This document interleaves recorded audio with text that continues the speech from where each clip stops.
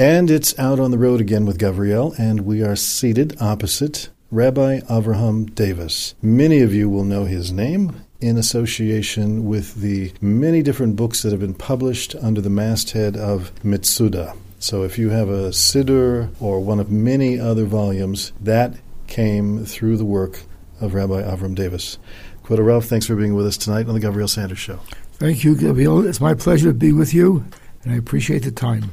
Let's some of the projects that the Rav has done over the years that people might recognize as Mitzuda projects would be what? Would be the Kitzur Shulchan Aruch, the linear Mitzuda Chumashim with Rashi, and the series of Tanakh, the Nevi'im Rishonim, Shmuel Aleph, Shmuel Beis, Melachim Aleph, Melachim Beis, Yeshua and Shoftim, and of course the Machzorim of all the Yom Tovim, and many other things, that the Kuzari, and other things that you may be familiar with.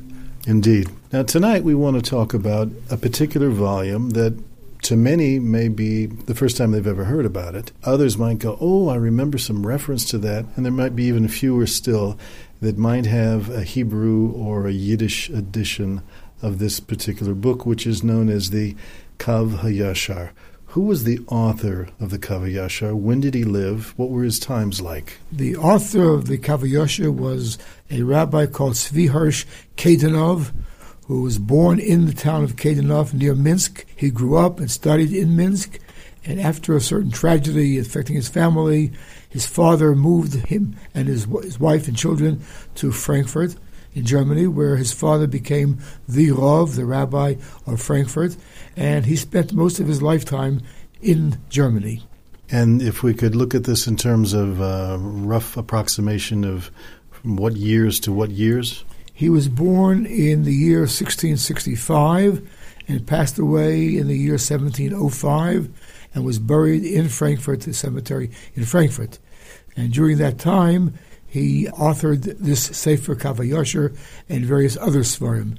But of course, the Kav HaYashar is the most famous and the most probably important of all the works that he did author. What makes it so important, and what was its significance, say, up until before World War I? Well, the significance was that during the time before, many tragedies had befallen the Jewish people, and there was a lot of despair, a lot of depression, and there was also false hopes that was created by a certain individual who misled, unfortunately, and destroyed many spiritual souls among the Jewish people. At that time, Rabbi Kaidanov wanted to do something to bring back the spirits, to uplift the spirits of a downtrodden Jewish people who had suffered so much physically and spiritually. And this is the reason why he wrote this Sefer, this book, and of its importance during his time. It was a book that was favored and approved and recommended by all of the Gedolim, all of the great people of his generation and generation afterwards. I mean, many of the most prominent scholars and rabbis and spiritual leaders, Hasidim and Misnagdim, praised this book to the end of the world and recommended it to everyone. Isn't that unusual for a book, even especially in those years, to have such cross-the-board approval? Yes, it was. And one thing I wanted to mention was that Rabbi Kaidanov himself translated this book into Yiddish to make it more available to hundreds and thousands of Jewish households who probably could not read it or absorb it in the text in which it was written. And so therefore it became so popular. It was printed in many, many languages, and there was probably, during that time, up until the Shoah, there probably wasn't a Jewish home in Litva or in Hungary or anywhere else that did not have a copy of the Kav HaYashar. Obviously it fell into disuse because of Churban Europa. The way the book is structured is kind of interesting. The title of the book is Kav HaYashar, and that has some kind of a hint in terms of how it's structured. Is that right? It does. First, let me make a remark. There's an expression today that many people use, you have to talk the talk and walk the walk. Unfortunately, in these generations of ours, there are a lot of people who talk the talk but do not walk the walk. Rabbi Kaidanov, in his book, Kav HaYashar, puts it down very strongly, very simply, of how people should walk the walk. Many things have become in disuse, many things that were practiced, that were part and parcel of Jewish life, before the Shoah had become disused. People today talk about concepts, they talk about these things in Jewish life, Jewish laws and Jewish things, but they're not really cognizant of the effect of, shall I say, what effect does a mitzvah have in the overall world, the overall above world, and relationship to Hashem. What does an Aveira, what does a sin, what does it do? Is it just a personal thing? Does it affect the cosmos? Does it affect the whole structure and the conduction of the universe? These are the things that the rabbi discusses in Kav HaYoshua. Basically, he brings it down to the nuts and bolts of how a Jew should live, how a Jew should talk, how a Jew should act. And this is something that is very, very important in our generation. We are involved, a lot of us. I don't degrade Chas v'Sholem. We're all involved in speculation, philosophic discussions, ethical discussions, but we have to bring it down to earth. We have to understand what it means to do a mitzvah, what it means, Chas v'Sholem, to do an Aveira, and this is the importance of this book. This is, as I say again, this came natural to the Jews of the European communities before the unfortunate Shoah. Rav Volbe Zatzal speaks about this in the second Sefer of Alei Shor. It's one that has to do with its comparison of the previous generation with the present generation. And he says that we just are basically very weak today. The previous generation prior to Churban Europa was very strong. Even though they were impoverished, many of them, they seemed to, spiritually, they were flourishing in a much greater way. And I imagine the heritage of a sefer like the Kav HaYashar from Rebbe Kedenover was at least one of the foundation blocks in the lives of those people that gave them a sense of who we are, what we are, why we are. Here's practically what we want to do. We were saying prior to the last piece that there's a hint in the title in terms of how the book is structured. This word Kav, what do we mean by that? Well, first of all, Kav is 102, and there are 102 chapters in this book. And the Yoshua, of course, is something straightforward, no curves and no roadblocks. Yashar. It's something straightforward, moving. I wanted to mention that the book, both in the original text and in the translation, reads very smoothly, very easily, and it reads and reads. It makes a lot of interesting sense to people. And I don't think there's a person around that will not benefit in some way, some in a larger way, some in a smaller way. But there's a tremendous benefit in there. And if you can read it, both in the text and translation, it's wonderful. But if not, the translation is certainly easily read, and it can be very meaningful to our generation. I just also want to add that the Gedolim of yesteryear not only recommended it, but they themselves used it constantly. I think the Belzer Rov of sainted memory read it himself over 100 times. And the Chassam Sofer recommended it to his children to be read on a daily basis. And I think that this Sefer could have a large impact on our generation, so that we can get back to basics. How do we wake up in the morning? What do we do in the morning? How do we go to sleep at night? All the things that we sort of take for granted.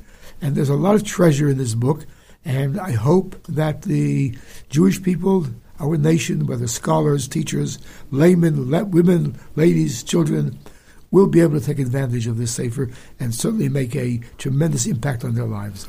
How did this come, the project of translating this into, and it is the Rav mentioned, it's a very fresh, engaging level of English. It's not obtuse. It's very clear. It reads quickly.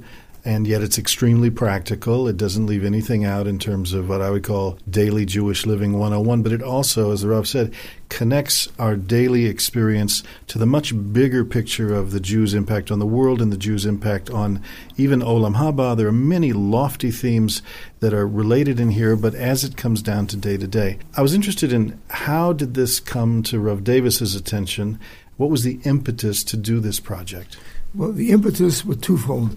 Number one, there were few people that some or other found the Kav HaYashar and were learning it as a group, and they felt strongly that this should be translated so it would be available to more thousands of people, hopefully, that will read this book and benefit from it.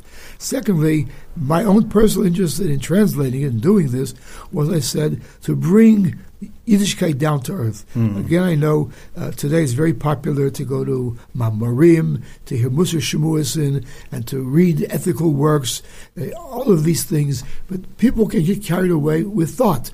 There's more than they have to be down to earth, and that's why I figured our generation. I'm not talking about those who are not observant. So even those who are observant, those who are studying Torah, they also are getting carried away, I think, with concepts rather than with acts. Like I say, we have to not just talk the talk, we have to walk the walk. We have to learn how to walk every step of our lives, every waking moment.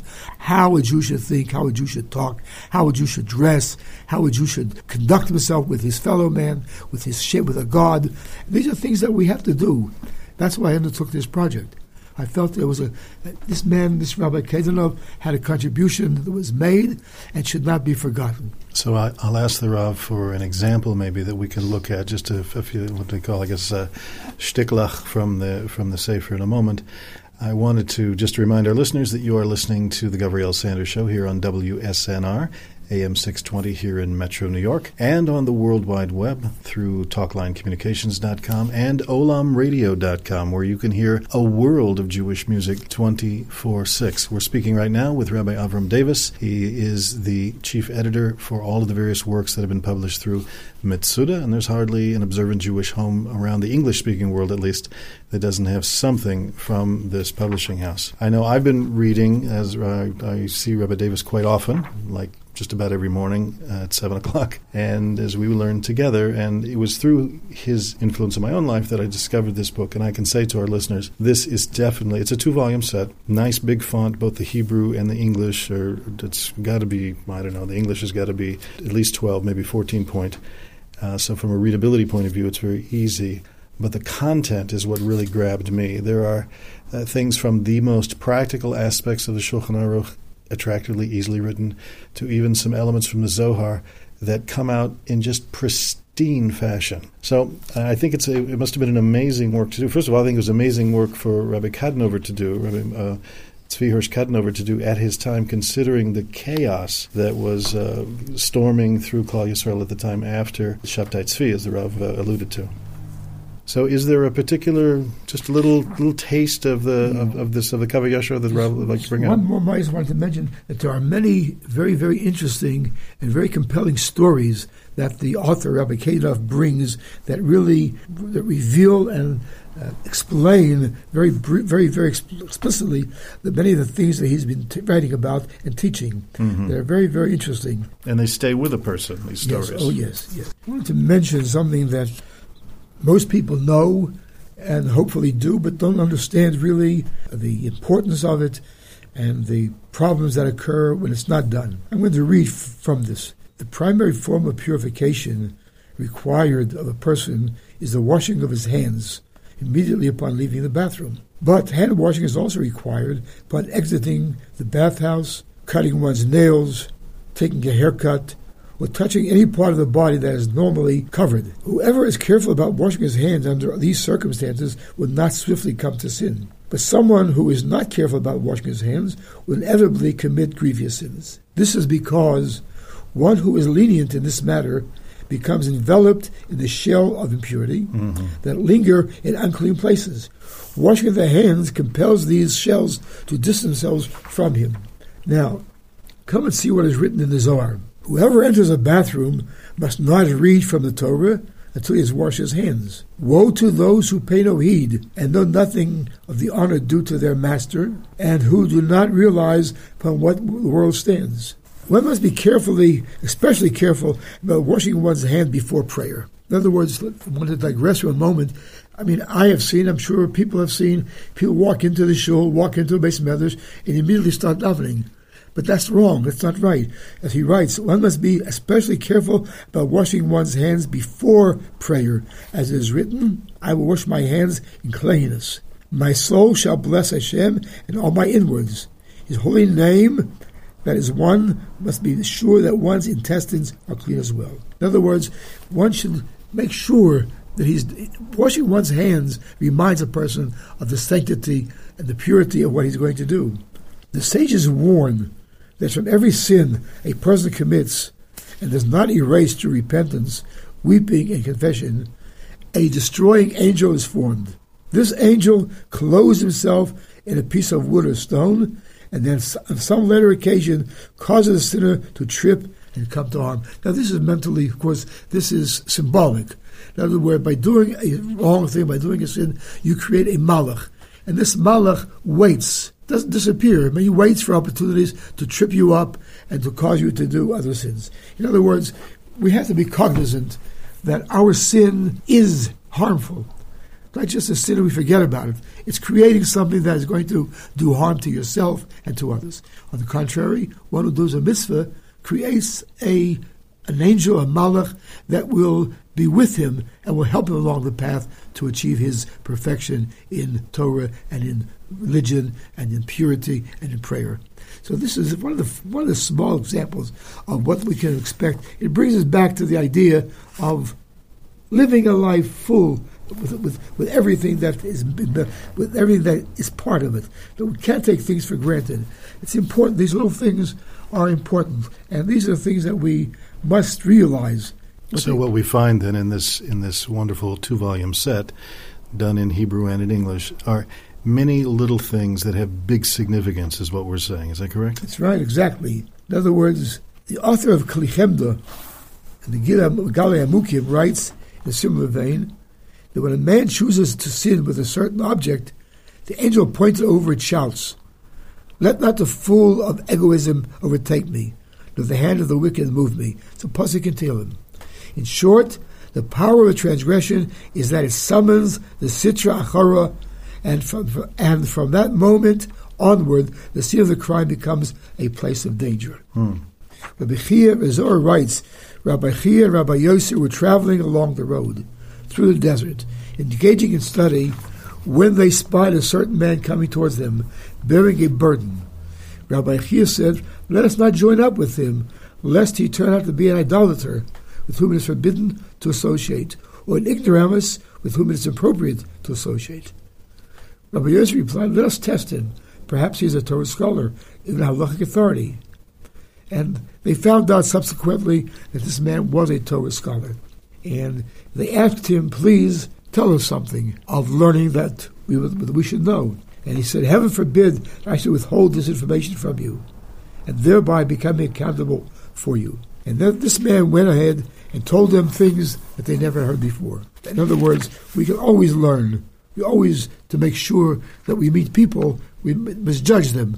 This person could be the Torah scholar, and there are many things that we can learn from him. So this is another thing that we have to understand, that we have to learn from everyone, and that everyone is important and valuable. And we should treat people like that. Can I assume correctly that the Kavah Yashar is available wherever Matsuda books are sold? Yes, indeed. Yes, it is. It's 2 volumes in a very beautiful jacket. I hope that it becomes a part of every Jewish home. This, as I say, this is read and enjoyed and should be a source of development for man, women, children. There's something in here for everybody. We are right on the threshold of Pesach, and I know that Rabbi Davis has been through great learning, being a Talmud of Rabbi Hutner, Zechron Levracha, and who gave us great insights, who spanned the generations and spanned various segments of Yiddishkeit. Based on his perspective, what would Rabbi Davis say to us for this year to be thinking about around the Seder table? I'm very glad you asked that question, Gavriel. I'm going to say this at my own Seder table, and I think it's very appropriate. The Sfarim tell us that the power of speech was in Golus, was lost during the time of the Exodus, the time of Mitzrayim. We find, interestingly enough, when Jews were enslaved, they cried to Hashem, Vayizaku, Vayitzaku, Vayishavu, but they didn't speak. They cried, they groaned, they moaned. They didn't speak. They couldn't speak. They lost that power of speech to communicate directly with the Rebbe Shalom. So they cried, they groaned, and the Rebbe Shalom heard them. The Gemara says that a child does not recognize his father until he has partaken of wheat, of chita. When he realizes bread, then he at that point realizes he has a father. So the Sfarim HaKadoshim tell us that the bread that awakened the Jewish people in Mitzrayim was the matzah. When they ate matzah, they realized they had a father. They realized there was an Av b'Shamayim. There was a Vinusha b'Shamayim. This was the bread that gave them the realization and understanding there is a father. And that's why Pesach, the Sfarim say, Pesach, the Peh speaks. And that's why it's an unusual thing that no other yontif has these words that we say in the Haggadah. Kol ha-marbeh l'saper yitzis Mitzrayim ha'reisa b'shubuch. We don't find this by Sukkot, by any holiday. Kol ha-marbeh, because now that we have speech, the more we use our speech, l'saper yitzis Mitzrayim, to talk about the nisim, to talk about the wonders, and we'll talk about the salvation that Hashem gave us, taking us out of Mitzrayim. This is what we have to talk about. We gained speech. Our speech became redeemed. Whereas in Mitzrayim, not only are we in Golus, our speech is in Golus. We have to realize that speech is important. We have to make sure that we speak properly, that we speak nice to people, to our wives, to our children. We have to know how to speak. We have to use our speech for good things. To learn how to say hello to a person. How are you? What can I do for you? To speak words of kindness. To speak words of goodness. These are the words that we have to learn how to speak. Not to speak of words of nilpeh, lashon hara, and all these things. This is not part of why we're given the power of speech. Pesach, we were given the matzah we eat to purify our mouths, to recognize through this matzah that we have a Father in heaven. And therefore we have to use the speech that He gave us to praise Him, to pray to Him, and to treat His creatures, our fellow beings, with respect and dignity. This goes for our wives, for our children, for our parents. For all. This is because Mitzrayim is not just the exodus of Egypt. Mitzrayim represents the salvation of Klal Yisrael.